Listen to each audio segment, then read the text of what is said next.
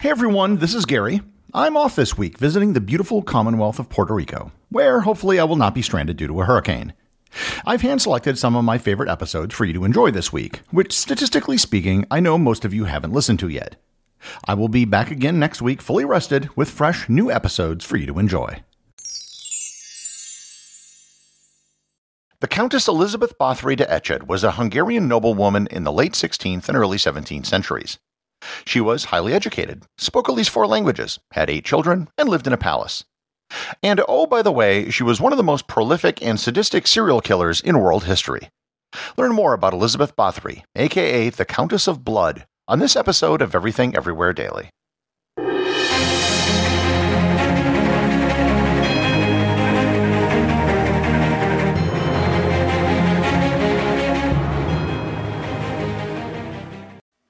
This episode is sponsored by ButcherBox. Summer is right around the corner, and that means cookouts. No matter what your preferred food is for a cookout or a barbecue, ButcherBox can help you make it the best. If you want to serve up some hamburgers, ButcherBox has grass-fed ground beef to make the perfect smash burger. Want to cook up some steaks? Well, ButcherBox has that too, with some of the best cuts of steak such as New York strip, ribeye, and filet mignon. Do you like grilled chicken? Well, ButcherBox has some of the best pasture-raised chicken that you will find anywhere. And if you really want to wow people at your next cookout, you can try grilling some of their wild-caught salmon on a cedar plank. Sign up at butcherbox.com/daily and get a special deal. ButcherBox is offering my listeners a free for a year offer plus an additional $20 off. You can choose salmon, chicken breasts, or steak tips free in every order for a year. Sign up today at butcherbox.com/daily and use code DAILY to choose your free for a year offer, plus get $20 off your first order. Hey everyone, this is Gary. If you're listening to this podcast, you clearly are someone who likes to learn every day.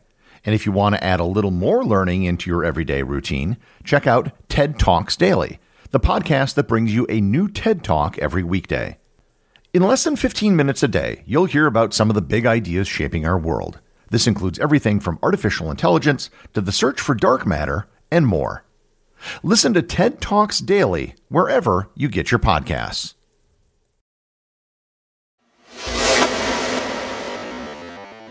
I always try to keep this podcast clean, or as I like to say, as clean as history will allow. This podcast is one of those episodes where the details of history can get quite gory. So if you're eating or have children listening, be forewarned. Elizabeth Báthory was born in 1560 in the town of near Bátor in Hungary, in what was at the time the Holy Roman Empire. She was born to a noble family. Her father was the Baron George VI Báthory. From her mother's side of the family, she was related to the King of Poland, the Grand Duke of Lithuania, and the Prince of Transylvania. Outside of her genealogy, much of her early life remains in the realm of legends and stories. Supposedly, she suffered seizures when she was younger and might have had epilepsy. She was highly educated for a woman of that period. In addition to speaking Hungarian, she could speak Latin, Greek, and German. So to summarize her position, she was rich, educated, and of high social rank. She had everything that someone in the late 16th century could possibly hope for. I don't want you to think her life was perfect, but given the circumstances of the period, she was at the very top of the pyramid. Later biographers have posited that she witnessed horrible events take place when she grew up as a child. She might have seen instances of torture and executions take place, although there is no evidence for any of this happening. It's all speculation. We do know that she became pregnant at the age of 13 and had an illegitimate child, the father being a local peasant boy. The child was given to a local family and raised apart from Elizabeth. She was engaged that same year at the age of 13 and was married when she was 15 to the Count Ferenc Nadasdy in what was a pure political marriage. She was married in 1575. Her wedding gift was the castle of Chachitsta, which is today located in Slovakia near the Czech border. Along with the castle was 17 neighboring villages. She was clearly the brains in her family. Her husband, by all accounts, wasn't that smart and was barely literate. He was, however, given the responsibility for all Hungarian troops in a war with the Ottoman Empire, which meant that he was usually gone, leaving Elizabeth to manage affairs herself back home. He was supposedly a sadist himself, with rumors of him torturing Ottoman soldiers, including setting them on fire while alive. There were also rumors that her husband had the peasant boy who got her pregnant at the age of 13 torn apart by dogs. So far, everything I've mentioned about Elizabeth Báthory is not that much different from that of thousands of other noble women centuries ago. What made her different began sometime around 1590. It's unknown when it began or who her first victims were. However, at some point, young girls, usually between the age of 10 and 14, were brought to her castle. Many of her first victims were poor peasants. They were enticed to come to the castle to work as maids or servants. However, she soon worked her way up to the daughters of the landed gentry. These would have been people above the peasant class but below the nobility.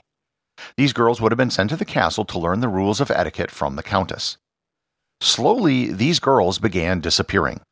They were being held in a torture chamber inside the castle and tortured for the countess's amusement. The scope of the torture and abuse seemingly knew no bounds. There were reports of her putting needles under the fingernails of her prisoners. She would use hot objects ranging from coins and keys to hot irons to burn their bodies. Some would be thrust into freezing cold water to suffer hypothermia. There were reports of girls being covered in honey and then being subject to ants and bees. This was on top of the plain old beatings. There were reports that she bit the victims. In at least one case, the breast of one of the girls was cut off, and she was then forced to cook it and eat it. While she was responsible for most of the tortures and murders, she would reportedly also engage in it with her husband when he was around. The stories became even more macabre. She would supposedly drink or bathe in the blood of virgins that she killed, as she thought it preserved her youth, or possibly was a treatment for epilepsy. This went on for years and years. She used at least 4 servants as accomplices in her crimes. Rumors, however, began to spread, and bodies began to appear. The problem was, given the political system at the time, the nobility in a given area that they controlled had almost complete immunity from anything they did. They were the law, and the only way something could be done is if someone went over their head to the emperor. Count Nadasny died in 1604. Without his protection, rumors and accusations against Elizabeth began to spread. In particular, one Lutheran minister named Istvan Magyari began making public accusations against her in public and in the court of the emperor in Vienna.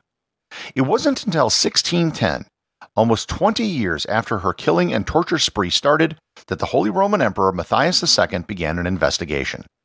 He assigned Georg Thurzo, the Palatine of Hungary, to oversee the investigation. And by the way, the Palatine of Hungary was the ruler of Hungary during the Holy Roman Empire. Thurzo assigned 2 investigators to go and collect evidence. By October 1610, they had 52 witnesses. Then the floodgates opened, and by early 1611, they had over 300 witnesses. In December 1610, they had enough evidence to make an arrest. On December 30th, they headed to the castle, and according to legend, she was caught in the act. The body of several dead girls were found in the castle, and another was in the process of being tortured. Supposedly, she was found covered in blood, but that is thought to be a later embellishment of the story. In the end, her accomplices were all tortured, confessed, and were then executed. Elizabeth Báthory herself was basically just confined to her castle for the rest of her life. Despite her heinous crimes, her punishment was just house arrest. Supposedly, she was walled up in a single room, but there were many accounts of her having free reign of the entire castle grounds. She died in 1614 at the age of 54. Supposedly, she was buried in a nearby cemetery, but the local people objected to having her buried there, and she was moved to her family crypt in Eched, Hungary. Today, the location of her tomb is unknown. During the investigation, it was reported that she may have killed between 600 to 650 girls. Even contemporary experts on the subject who think that the number is too high put the number of victims at no less than 80. Supposedly, there was a diary found in the investigation which documented all of the victims, but that has never been found by historians. Today, she is listed by the Guinness Book of World Records as the greatest female serial killer in history. There was another layer to the story beyond just the murders, however. The emperor was Catholic, and Elizabeth Báthory was Protestant. The Báthory family was rich with extensive landholdings, and the emperor was in debt to them. If he could confiscate all of this land and wealth as a punishment, he would get richer and have his debts wiped away. There are a few contemporary researchers who think that the entire affair was nothing more than a conspiracy against Elizabeth Báthory. It was just an imperial plot to confiscate her land and holdings. The problem is that there's just too much evidence, including the evidence found on the premises during the arrest. Also, her first public accuser wasn't Catholic, but Protestant. Moreover, in the end, most of her land and holdings were in fact given to her children after her death. In the 400 years since her death, Elizabeth Báthory has spawned countless legends, and her story has been used in parts of many works of fiction. Her supposedly bathing in blood became a trope for many horror movies, and her drinking blood became a staple for the entire vampire genre. She has actually appeared as a character in many vampire novels. There is an entire Wikipedia page devoted to her references in popular culture. There are dozens and dozens of books, movies, comics, and television shows about her or that were inspired by her. Many subsequent authors who have written about the real historical Elizabeth Báthory have had a hard time dealing with the concept of a female serial killer. There aren't many of them, let alone one who is so prolific. The consensus of most modern criminal psychologists is that she was simply a sadistic psychopath who used her position, power, and wealth to indulge in her desires. It was the power given to her by her aristocratic title which allowed her to conduct her reign of terror unabated, killing hundreds of young girls for over 20 years. The executive producer of Everything Everywhere Daily is Charles Daniel. The associate producers are Thor Thompson and Peter Bennett. I just want to thank everyone, including the show's producers, who support the show over on Patreon. If you'd like to support the show, just head over to patreon.com, which is currently the only place where you can get show merchandise. Also, if you want to talk to other listeners about the show, head over to our Facebook group or Discord server, both of which have links in the show notes.